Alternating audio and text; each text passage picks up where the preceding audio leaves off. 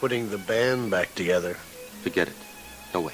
We're on a Ladies mission and gentlemen, from God. can I please have your attention? Oh, this is gonna be fun. We can stay up late, swapping manly stories, and in the morning, I'm making waffles. Because people have got to know whether or not their president's a crook. Well, I'm not a crook. I'm not going to give you a question. Can you state categorically? You are fake news. Sir, go ahead. I can see Russia from my house. Mr. Gorbachev, tear down this wall. We like drink box water bottles. I don't know. A proof is a proof. What kind of a proof? It's a proof. Here come the flags. Champions. 1989. Canadians win the Stanley Cup. El Presidente, El Perfecto. Sidney Crosby, the golden goal. And the Blue Jays have repeated as World Series champions. Touch 'em all, Joe. You'll never hit a bigger home run in your life. Welcome to the Edge of Tom Foolery. I have these notes, so I gotta say I'm just fired up to be here today. Pretty cool. Wow! Hey, what's going on, my friends? This is Bruce Mackey, and this is the Edge of Tom Foolery. Let me tell you, I'm excited, but more excited for the guests I have tonight and co-hosts. We have joining us the mayor of Ivanhoe himself. His name is Sir Robert Morris. How are you, Bobby? I'm doing well, Bruce. How are you? Oh, living the dream, my friend. Living the dream. Excellent. And joining us from his home studio in Calgary, Alberta, the future head coach of the Calgary Flames. His name is Stephen Jonathan Height. Stevie, how are you? I'm good. I think they got to go through all the brothers from Viking, Alberta before they get to me, but I think they're well on their way, Bruce. So I think That's once good. they get through all of them, I'm the next one. Oh, listen, we are really thrilled tonight to have on the show with us the man himself, Mr. Chico Resch. Leading it by a score of 5-1. Driving in, and a shot saved by Resch on Jensen. All alone, Coffey trying for the hat trick, and Resch pulls it out of midair. Top corner Coffey as he went for that short side. Nice round of applause here for Chico Resch. Up, he's picked up the puck. In across the line. Resch moves out. Barber fakes him. A shot is tipped out, and Resch makes the big save. And Barber is beside himself. And look at Chico Resch. Incensed. Will Norris hearing it from Resch. From here, it did not appear as if it went in. It looked like it hit the crossbar and kind of came out. We're thrilled to welcome to the Edge of Tom Foolery, Mr. Chico Resch. How are you, Chico? Well, that's very good, very good. That's flattering. I don't know where you pulled out some of those calls. Barber. Yeah. Thanks. I never heard that. So. Yeah, there you go. That's good. Now, you're in New Jersey, and you're... I'm working for the New Jersey Devils, yep. Doing their radio and doing some PR with them. And are you doing it in person, or are you doing it remotely? Both. You know, we drive to Philly, where we were last night. We're going to go to the island, where that jersey you're wearing is still prominent. And then we went into Madison Square Garden. Yes, thank you. So we just haven't flown or traveled that way, but we just wanted to get out of our own building. We were doing the games earlier from a monitor, and, you know, it's okay, but it's just not the feel of the game. Well, listen, a lot of folks, when we look back on your career, we want to talk about how you got involved in hockey and how you started. Now, is it true that you were first affiliated with the Montreal Canadiens? I was, and I just got a picture of the one and only exhibition game I played with Montreal. I just looked at it last week. I'm going to get a copy made, and guess what number I was wearing? 29. Oh, no. He took my number. Can you believe it? Now, there's they quickly took me off to Muskegon, Michigan, the lowest minor league team. But I did. I just found that picture. I'm so happy because I can prove that I actually was in the Montreal Canadiens organization went to the training camp. Now, there's someone, we did a little bit of research online, and you can't believe everything you read, but one thing online said that you signed with Montreal, like, at a really early age. Did you sign a contract at a really early age with them? Well, everybody did because they were sponsored teams. If you played in Winnipeg, chances are you're going to sign a C form, which tied you to, they would be Chicago. In Regina, at 14, you sign this C card to play for the Regina Pats, the oldest junior team in all of Canada. They're affiliated with Montreal, and somehow they got that C form transferred to the big team. I mean, they obviously outlawed it once the draft began in the 60s. But, yeah, that's the way they did it. So I was tied up with them. How old were you when you were 14? Yeah. Wow. So let's talk about that. I signed my first contract. Sorry. I signed my first contract. I got to get this in. I was a letter carrier in Regina in the summer, and I loved it. And when Montreal, back then, I didn't even know that I had been released or traded, or I think I was traded for Dennis Sjordy. I was in a throw-in. But anyway, I got a call from this lawyer. Said, hey, you're with the Islanders? I said, no. He said, well, they want to offer you a contract. I said, well, certainly. And anyway, so when he sent it to me, it was in the middle of my mail route. I was home for lunch, and I have a picture of me signing my first NHL contract in my Regina mail carrier uniform, and I'm pretty proud of that as well. That is awesome. I had never heard that story before. That's great. And so you had some good years. You won a cup in 1980. And talk about your time with the Islanders and playing for Al Arbour. Well, there's just so many wonderful things that fell into place for me. And much of it, I believe now, was divine intervention. Because I was an okay junior. I went to college because I knew I wouldn't probably make the NHL. I better get something else to rely on. I wasn't big. I was okay, but it changed when I went to Montreal. I'll just tell you this. I saw Rogie Vachon, who just won the cup. And, this is really true in our faith, too. I looked down, and I'm at that training camp where I told you I got to play one exhibition game. And I said, okay, I'm not original. There's not a special way, a secret way that I can make the NHL. But Rogie Vachon has done it.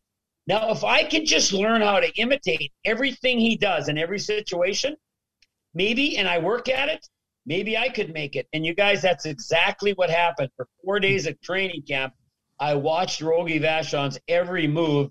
And then when I got sent to the minor leagues, I just tried to perfect it. That's another story. But anyway, so the thing with the Islanders, the World Hockey came in.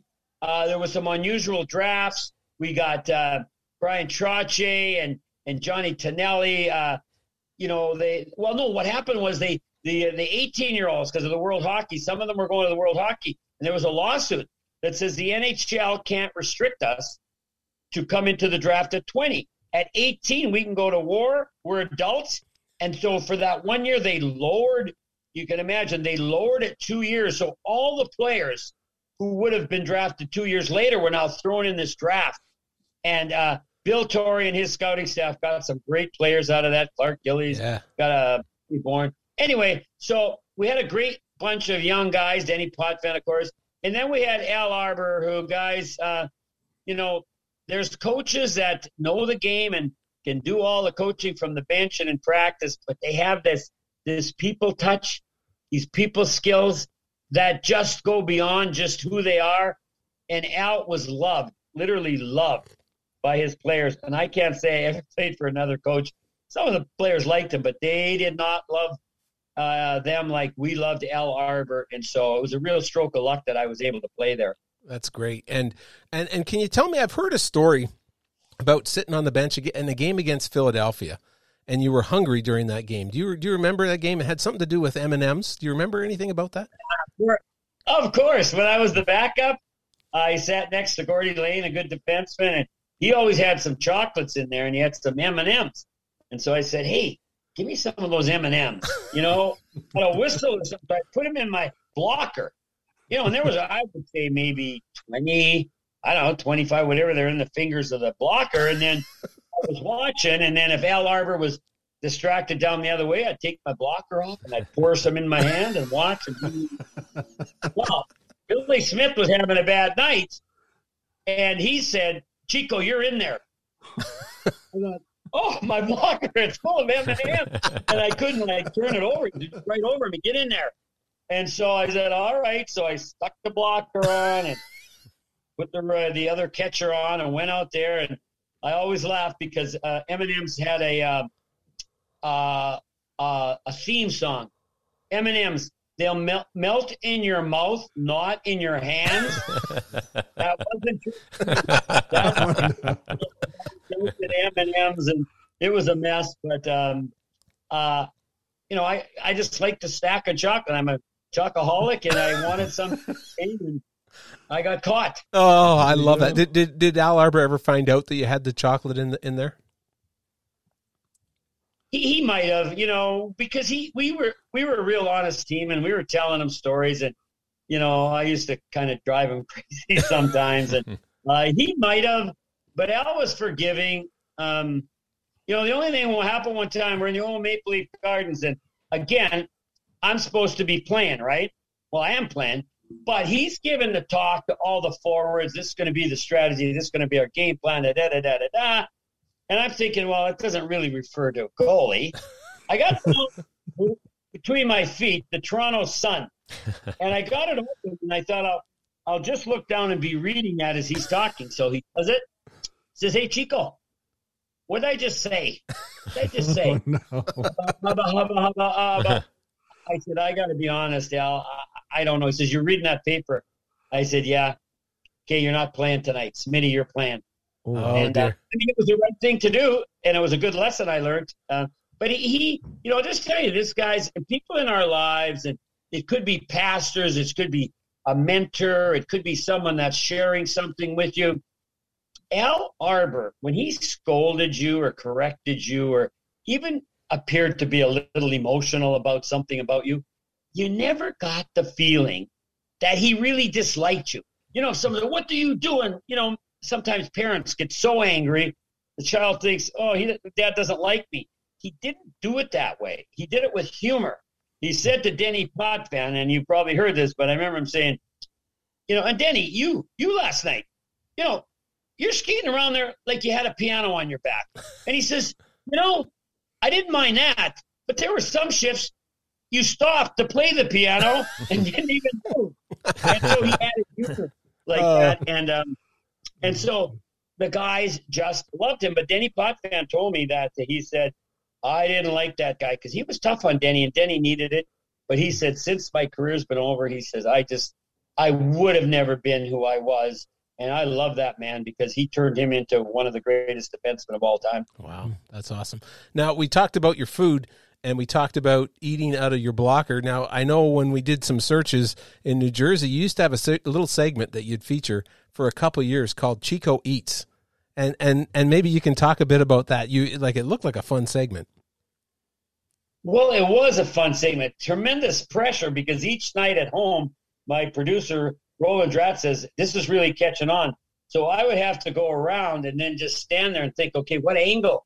And it's got to be kind of humorous. And there was a lot of pressure, but it might have been, I might have handled pressure there even better than I did on the ice because we did it for 2.5, 3 years. They had T-shirts, but I would just go and find an angle and then get some fans involved. And it was immensely popular. And then I saw since then other sports has done some of that too, incorporated that into their broadcast. So, and the Devils were great teams then. So it all kind of came together, it was a good time, and I got lots of free food, and I never complained about that. Never complained about that. Let's talk about your journey of faith.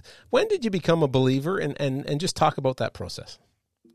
Well, growing up in Regina, Mom and Dad, we went, the Christmas and Easter, but there was no focus of prayer, really zeroing in on our faith. It was just, we're good people, kind of, I guess. And then God likes us because we're pretty good people. And that was fine. But I remember when I was laying a couple times. Well, one time, I'll tell you, first of all, when I was really little, I'm laying in my bed on Robinson Street there in Regina, looking up at the sky. And I was probably 12 or 13, but you know how you're oblivious. It was the first time I looked up there and I kind of wondered, is there something bigger? I said, "God, are you up there? Like, are you really up there? What? I just had a presence, a sense that something was up there and bigger. I couldn't sort it out. The other time, I was in high school and I had got drunk and I had this big 49 DeSoto, and because I didn't want to go home and get in trouble, I parked it in an alley right behind St. Peter's Church. And I don't know if that had anything to do with it. But again, I'm laying in the back seat there in the morning, wake up and stuff. And again, I got that same presence of like God, are you there? Are you somebody calling me? But I couldn't identify it, you know. So I just went through life kind of with worldly goals, which most people do, playing maybe in the NHL, or I didn't really think I would, but I was just kind of oblivious. And then, you know, going through the process of college, minor hockey, a lot of challenges, drinking and gallivanting around, you know, women. It was an epidemic, and because that was just the culture. And when you went into the pros, it was funny, you guys. There was always like 3 groups that were recruiting for you. There was the partying group that said, "Hey, we're going out after practice. You want to come with us?" And you know, they were the wilder, really going after it. Then there was a group that pick and choose. Sometimes they would, sometimes they wouldn't. And then there was a really small group of players that really would drink socially or whatever, but happily married. And I just remember every team, you had to kind of make a decision just on that. Nothing to do with spiritual, nothing to do with Jesus. But so that was my life. And then when we got to 1980, and I was 32, and my life was a Cinderella. A couple things happened. Mainly, though, inside of me, after I had heard a speaker in Muskegon like 7 years earlier talk about Jesus. First time, he was a chaplain for the Dallas Cowboys. Never heard the stuff he was saying about Jesus. Never. And then he said, "Hey, if you're interested in hearing more, just raise your hand," which I did, which was like, it was a 50-pound weight. When he says, if you just prayed that prayer, I was like, I can't get it up there. And anyway, I did. But again, you know, no earth rumblings or anything. But then as my career unfolded and I got all this early success, but 2 major things happened in the spring of 1980. One was I wasn't playing as much as I had in the years before, and Smitty was really hot, and Billy, the other goalie's playing. So I'm sitting more on the bench. I'm not eating M&Ms. I'm so distraught I can't even eat. But I'm just feeling like, what's my life going to come to now? I'm getting old. I'm not going to be the hero. I mean, I thought, you know, being the hero of the Stanley Cup playoff, that's the secret to life. That wasn't happening. And then during that playoff, I remember coming home early one night after we had played a game and the boys went out and I went with them. That came in and my wife was there and she had my daughter dressed. And I said, "What's going on? Where are you going?" I'll never forget this, guys. And she said, "I don't know where you're going. That's the problem. But if you don't change," she said, "you've been so self-centered. It's all about you. You know, you're starting to go out more with the guys." She said, "If this is your idea of a marriage, it's not mine. And Holly and I, my daughter, we're going home." And for me, it was like, boom, slap in the face. It was like a wake-up call. And then I won't make this too long, but then during that period, I got an invitation from Hockey Ministries. It was Don Lismer, who I was a teammate with in Muskegon. But the brochure was really for professional athletes outreach. And there was football players, basketball, baseball players, and it was this convention. And I remember it was in the spring after the season. But the one thing that stuck out, a couple guys said, making the decision for Jesus, and I knew these guys publicly, so they impressed me. And I think they're not going to be liars. They said, the greatest thing I ever did was make a commitment to follow Jesus Christ. It changed my life. And it was those short little quips that you see. And I remember thinking, well, let's see.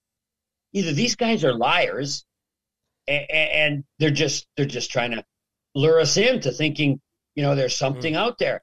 I said, or is there something there? Again, I was just searching, and I said to my wife, Diane, and she was up for it because our marriage wasn't going in the right direction. We decided to go, and it was a life-changing experience.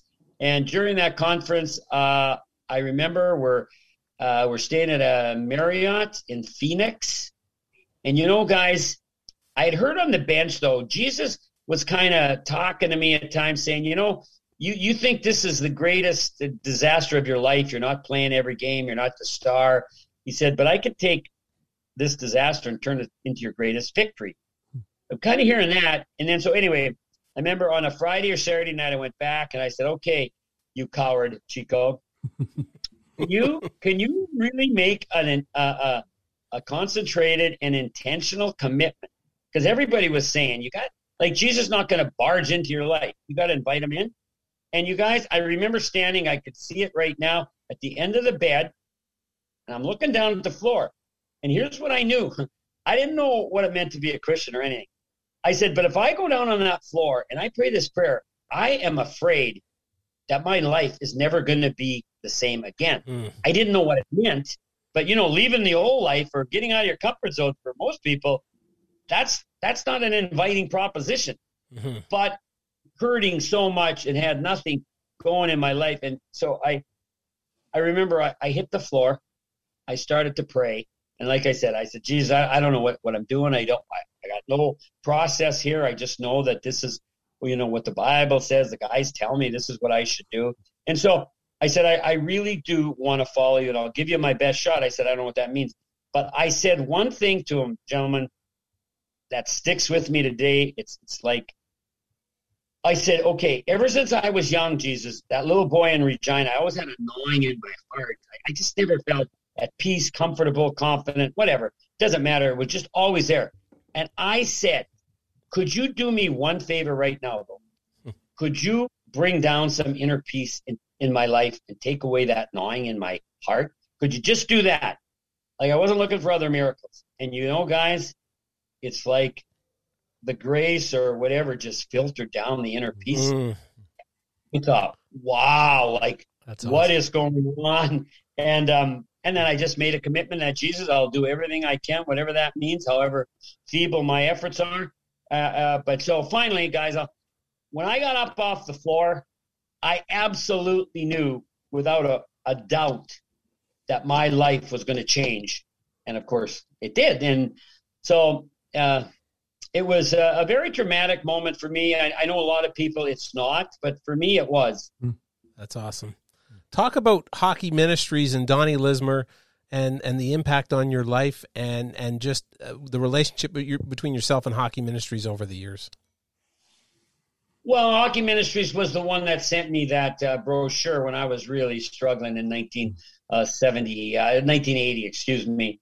And Donnie Lismer, I mean, he was the founder, and he's just been an incredible ambassador for Jesus. But at that time, some things were cooking. Bobby Richardson from the Yankees, he and a couple other guys had started baseball chapels, right? Football was starting to have chapels, and you guys, you have no idea. The doors slammed when it came to faith in the NHL. Nobody had even acknowledged they were Christians. I remember I said to one person about faith, and they said, you know what, you see those? And then he said, across the street there's that church. That's where you go for that stuff. But when you come through these doors in here, this is about hockey, right? And there was that separation. So what's going to happen? And then, well, again, divine intervention. So Donnie started doing a bunch of different things. We had hockey camps for kids, which really helped me grow, but he was having some chapels. He was doing a lot of things.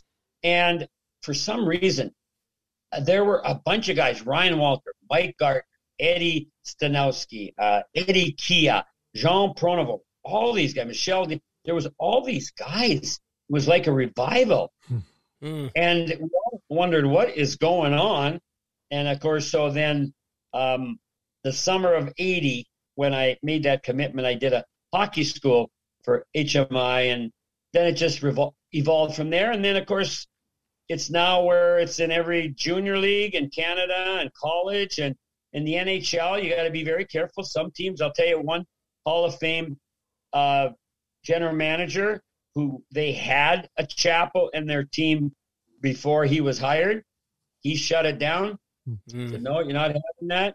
So there's still resistance, but we have paid enough of our dues in terms of never overstepping boundaries. We haven't had any guys in trouble. We haven't had any fanatics that have, embarrassed the NHL or Hockey Ministries.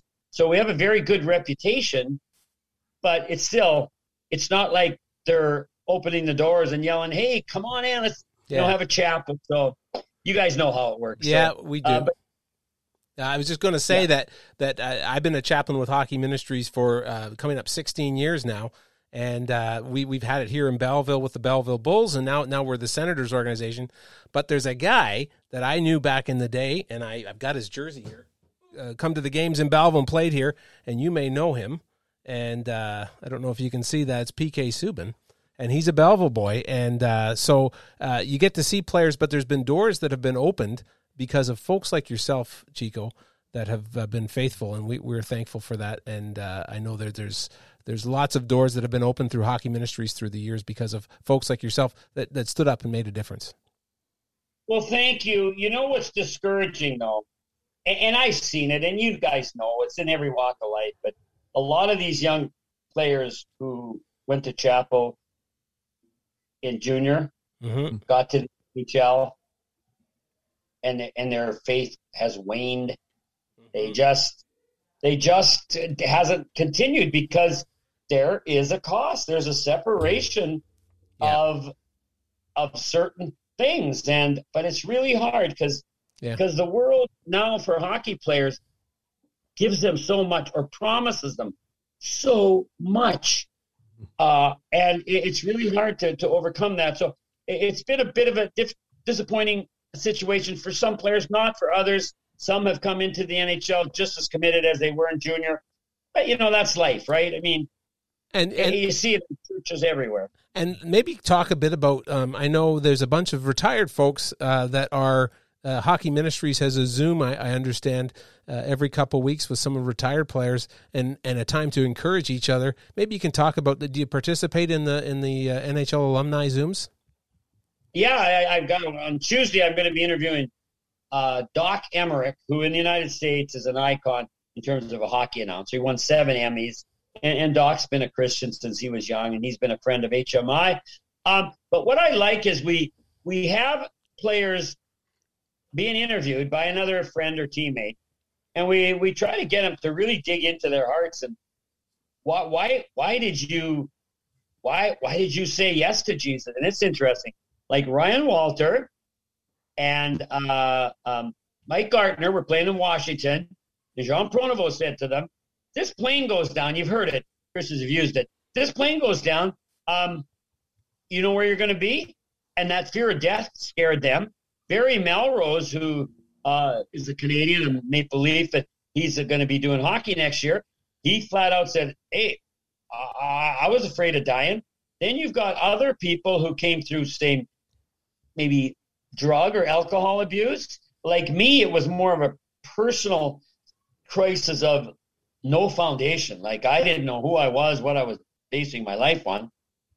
So you've got all these great players. And, Paul Henderson's on there. Mm-hmm. And Paul has a fascinating testimony where he fought it too, even though he was the greatest Canadian, in terms of what he did for the country. But, it's interesting. On that Zoom, we got Paul Henderson, who scored the biggest goal for Canada in their history, as most people are too young to remember that. But also Mark Johnson is also a believer who coaches the University of Wisconsin Women's. Badgers, yep. He scored one of the biggest goals for the U.S. Miracle of 1980. So we are laden with outstanding that's cool. athletes and hockey players. But I got to tell you this, the most spiritual of them all, the goalie. Oh, yeah. That's what I hear. That's what they keep saying. The goalies have a certain fraternity about them. And so you've been broadcasting. Well, we're going to jump back a little bit. We've been talking about your faith. We've been talking about a bit of your career. After your hockey career was over and you got into broadcasting with the great Doc Emmerich, talk about that friendship and how it formed and just what he's meant to you. Well, when you hook up with somebody who's kind of, like I said, Rogie Vachon, or someone who had done it like Doc prepared so much for his whole life, really. He's got an incredible testimony. But and so he's the show. It's like, I don't care how good a winger you are, Yari Curry. When you're on Wayne Gretzky's line, you're second. I don't care if you scored 5 goals, you're still second to that man. And that's kind of what I felt with Doc. So I said, okay, like I'm his winger. Doc, tell me, give me some insight. He says, Chico, I'm just going to tell you a couple things. He said, the one thing about broadcasting hockey you're doing it for the fans. And the fans are coming because they want to be excited, or they are excited about the game and they want to be entertained. He said, just bring enthusiasm. If it's a cross-ice dump in the other corner, talk about, oh, what a cross-ice dump. It was perfect for his teammate. He said, just bring enthusiasm. And then he said, I'd also like you to talk to some of the players, get some insight in the morning, skate, bring a couple anecdotes. And I was brutal. Honestly, I'm not just being humble. I was terrible the first 2 years. I almost had a nervous breakdown, but Doc would carry me, just like Wayne did to some of his teammates. And then we became really, really good friends. And then, we found out our faith was very similar, and we could talk about that besides hockey. And, it was just a wonderful experience with Doc. And so, I said to Doc, a couple of divine interventions that I had no hand in one was just making the NHL and playing for the Islanders and winning a cup. And second was working with the greatest announcer of all time for 14 years. How did that happen?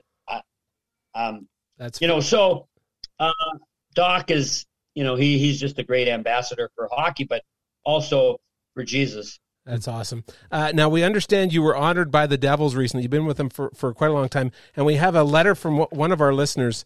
His name is Laurie. And he says that you got a pontoon boat, and he would like to know if your lake is big enough to handle the large pontoon boat that was given to you. This is from an anonymous listener named Laurie. Yeah. No, it's working very, very well.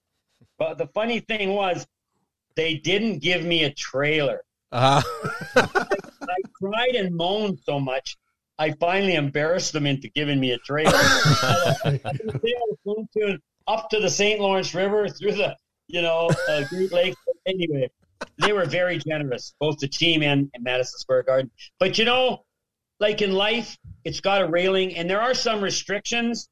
And I've heard that Laurie guy, he's a really malcontent. He causes a lot of grief. He would not be allowed on the boat. Oh, no. Okay. Oh, wow. Okay. He would not be allowed on the boat. He's not allowed on the boat. Okay. Well, that's great. If you knew the guy, you really don't want to hook up with him because you can't trust him. But I'll just say one thing about the pontoon boat, and this is true. So the first time I launch it, I'm pushing it up the dock, and we have bald eagles on our lake, beautiful lake. And they put on the front of the pontoon, Glenn Chico Resch, New Jersey Devils. They really splashed it on. And I know some of the people on the lake said, is that guy full of himself? I didn't put it on. But so you got this going on, and this is nowhere to lie. I'm not embellishing. So we push it back, and I see the bald eagle up above us. And all of a sudden, you guys, he starts diving. This is nowhere to lie at the time, but I'm thinking, he's a Ranger fan. He hates it. But what he did, this is nowhere to lie, maybe 15 feet out the back, he swooped down and he caught he grabbed a walleye. You guys call them, what? Walleyes? No, what's the good eating fish in Canada? Pickerel. Pickerel. He grabbed this pickerel out, and it was so big. I mean, it looked big. And I watched him, and he had to fly across the lake. And I'm watching him, and he can't get any lift. And he's getting near the shore. I'm not making this up. And I'm thinking, okay, buddy, what now? You talked about all of us, our eyes being bigger than what we need when we eat food. Like, eating a second helping. I thought, okay, you got selfish there. And he got close to the shore. He had to drop it. He could not get that. That really happened, and I thought that was good. He must have been a Ranger fan. He blew it. Well, I also want to tell a story. I had gone and seen you speak at the Hockey Hall of Fame. Hockey Ministries had you as a special guest, and I had some players with me, and we were watching right on the big screen. I don't know if you remember, on the big screen right in the Hockey Hall of Fame, they were playing a video, and it was of you arguing and getting pretty colorful on a goal that was called a goal, but it wasn't a goal. And I remember the players that came with me, they were looking at it like, look at this goalie. He's incensed. and you were right beside me and go, wait a minute, that's me. And I think I had Malcolm Subban with me, Jordan Ruby, I had a bunch of different guys. And then you told the story. And what is the story? What were you trying to explain during that interaction? And if you haven't seen it, get on to our listeners, get on YouTube and check it out, because it's a great segment. Just check out Chico Resch goal. And what were you trying to explain to the refs? Non-goal, but that's okay. Yeah. Non-goal. Sorry, non-goal. Yeah. Let's be clear about that. I do remember you there at the Hockey Hall of Fame and bringing those guys. I was really honored, to meet those guys. Well, what happened was, this is so ironic. The last home game, the guy who's walking through the corridor, he comes up. It's Robbie Ftorek, who's going to be in that video, because he's the one who got credit for the goal. But he's coming up to me, and I said, Robbie, why didn't you tell him? And Chico, you're still worried about that? But we hadn't beaten the Rangers, and we were ahead, because I looked it up, the summary of the game. And we're ahead, and it's middle of the second or whatever, and playing pretty good. Robbie Ftorek goes from forehand to backhand, and he backhands it up. And, you know your surroundings, wherever you guys work, I heard a ding. I look back. It's bouncing off the ice, and it didn't go in. We're in Madison Square Garden. What do you think the goal judge did? Think he's not a homer? And then Brian Lewis was a referee saying, goal. I said, Brian, it wasn't a goal. And then he's not listening. And what I was doing there, and I know this is crazy, but the puck is frozen, right? And they're sliding on ice that has snow. I showed Will Norris, the linesman, you see the water droplets? You see them right there. The rest of the crossbar was dry. Right there is where it hit. He looked at me and you think I'm going to do that? But as you'll see from the replay, and then they came back and beat us. And, I'm a pretty calm guy, but, when you play back in the day, like, you just had to come with emotion. And, I heard a few times I threw my glove and would lose it. And people look at me like people think I started that fight in Montreal between the Canadians and the Flyers in 1987, the brawl to end all brawls. That wasn't really my fault either. You know what? We had a guest on the show, Laurie Boschman, and he said all his 2,200 penalty minutes, none of them were his fault either. That's what he suggested. Yeah. So in closing, Chico, I just wanted to ask, what advice do you give to someone who's really trying to explore their faith and trying to think about think about Jesus and to put their trust in him? What kind of advice do you give to them?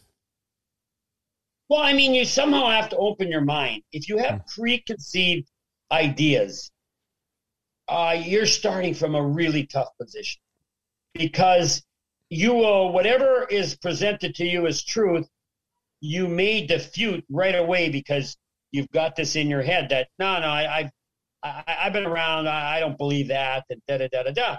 What was nice for me was my slate was clean. I knew nothing about Christianity or following Jesus. I didn't have any preconceived ideas. But I think the biggest thing in life is whatever you're doing, you've got to look below the surface. Our lives are lived. We walk around, we listen to the news, or even a hockey game. I talk to fans. They see the surface part of the game. Like, that guy made a good play, but they don't really know the systems underneath. They don't know why one guy is a really better goal scorer. They don't go below. And so I would just say to people, try to clear your mind and say, I know nothing, but I'm going to be a researcher. I'm going to ask. And what I did was I looked at the promises of Jesus, like that inner peace and purpose. I said, Jesus, you promised me inner peace and purpose. You're going to, because I was a big time sinner, you're going to help me eventually feel that it wasn't good that I did that, but I'm not going to live there. I'm not going to be bound by those, depending on, the person where he's coming. But the greatest thing is, if you can say to everybody else, I'm going to research it myself, and then use your brain and start to find out things and say, okay, Jesus, like, show me something here. I'm struggling with, okay, let's say, somebody says this isn't true. And, you got that whole group that say, well, what is the truth? And I would just keep talking, like my praying unceasingly, as I'm doing right now. I could talk. I would just say, okay, what's going on there, Jesus? Okay, I just saw that guy. I just had that interaction. It didn't seem like he liked me. Whatever. I would just talk to him, and I still do. And it's like he'll just keep showing you stuff. But you can't go in with your preconceived ideas. And I think, you guys, that's why I made the NHL. I didn't have any preconceived ideas that I was a good goalie. I did not. I said, I better work hard and smart or I'm going to get nowhere. And I better find out what's going on under the surface. There's all this stuff going on that we don't see, sort of the unseen world, the spiritual side. And then the same thing happened with my faith. I just wanted to go below what I had heard, what I just saw. I mean, if you want to really not be a Christian, just look at some Christians and you'll pick apart their hypocrisy, say, wow, look at that. That's not real. Look at that guy. But if you do that, then you're defeated already. So I didn't have any of that. I just never put my faith in men. I would listen and they could inspire me, hockey players, and they did. We had a lot of great role models. So I would just say it will be the greatest, most fun journey of your life when you start to get revealed to you and you start experiencing things you thought, that I never knew that was part of life. I never looked at it that way before. It becomes, you're just on fire because you're saying, wow, why has this been kept secret from me?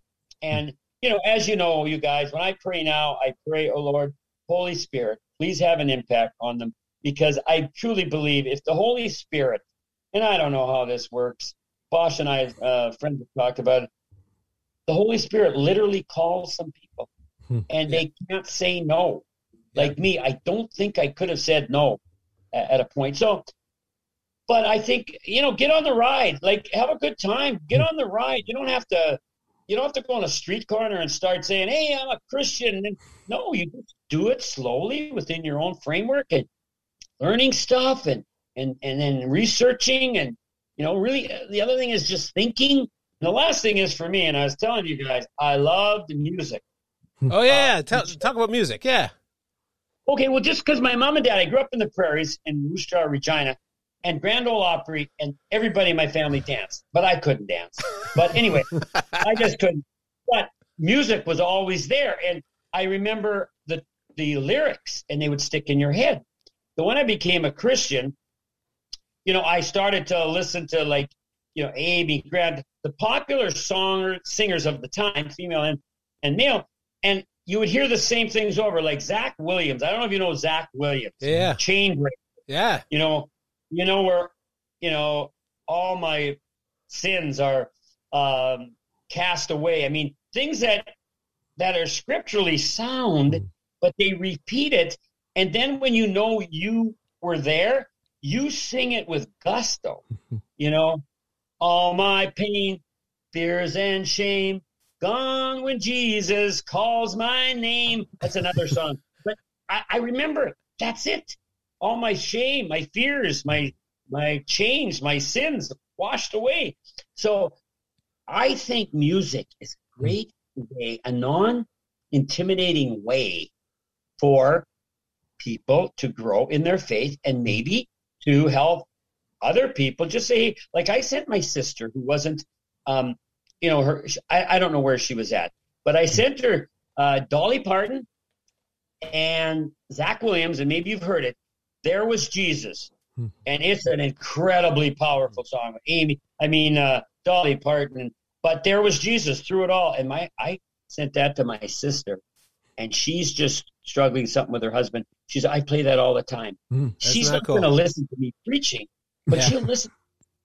And so anyway, music to me was a big that's awesome. Factor in growing. Have you ever sang a Zach Williams song on a live podcast before? That was the first time. It's great. Well, listen, I want to thank you. You guys know this? You know the new group, We the Kingdom? Yeah. The young group? They're big time. I just fell in love with them. So well, they're good too. Yeah. You're right up on this. You're right. Like, this is a big thing for you. Yeah, I mean, because I can shout it out. I can raise my hands, right, and sing along, and it's exactly what I'm feeling. And do you play "We the Kingdom" on the? Do you play that Zach Williams' "We the Kingdom" on the pontoon? Yeah. Yeah, no, we got her blaring out on the lake there. That's awesome. Well, I want to thank you, Chico, for coming on the program with us tonight and sharing your heart, sharing your story. It has been an honor to hear how God has used you, and we just wish you the best. And we're going to get back to that person who wrote that letter about the pontoon. We'll write him personally, let him know about the answer. Yes, and I want to say I'm sorry I dominated. Never in my whole hockey career did I ever dominate an hour like I have here. No. They didn't even get to talk. I apologize. No, it's awesome. For the Edge of Tom Foolery, my name is Bruce Mackey. I'm Bob Morris. I'm Steve Height. Thanks for tuning in, folks. We'll see you next week.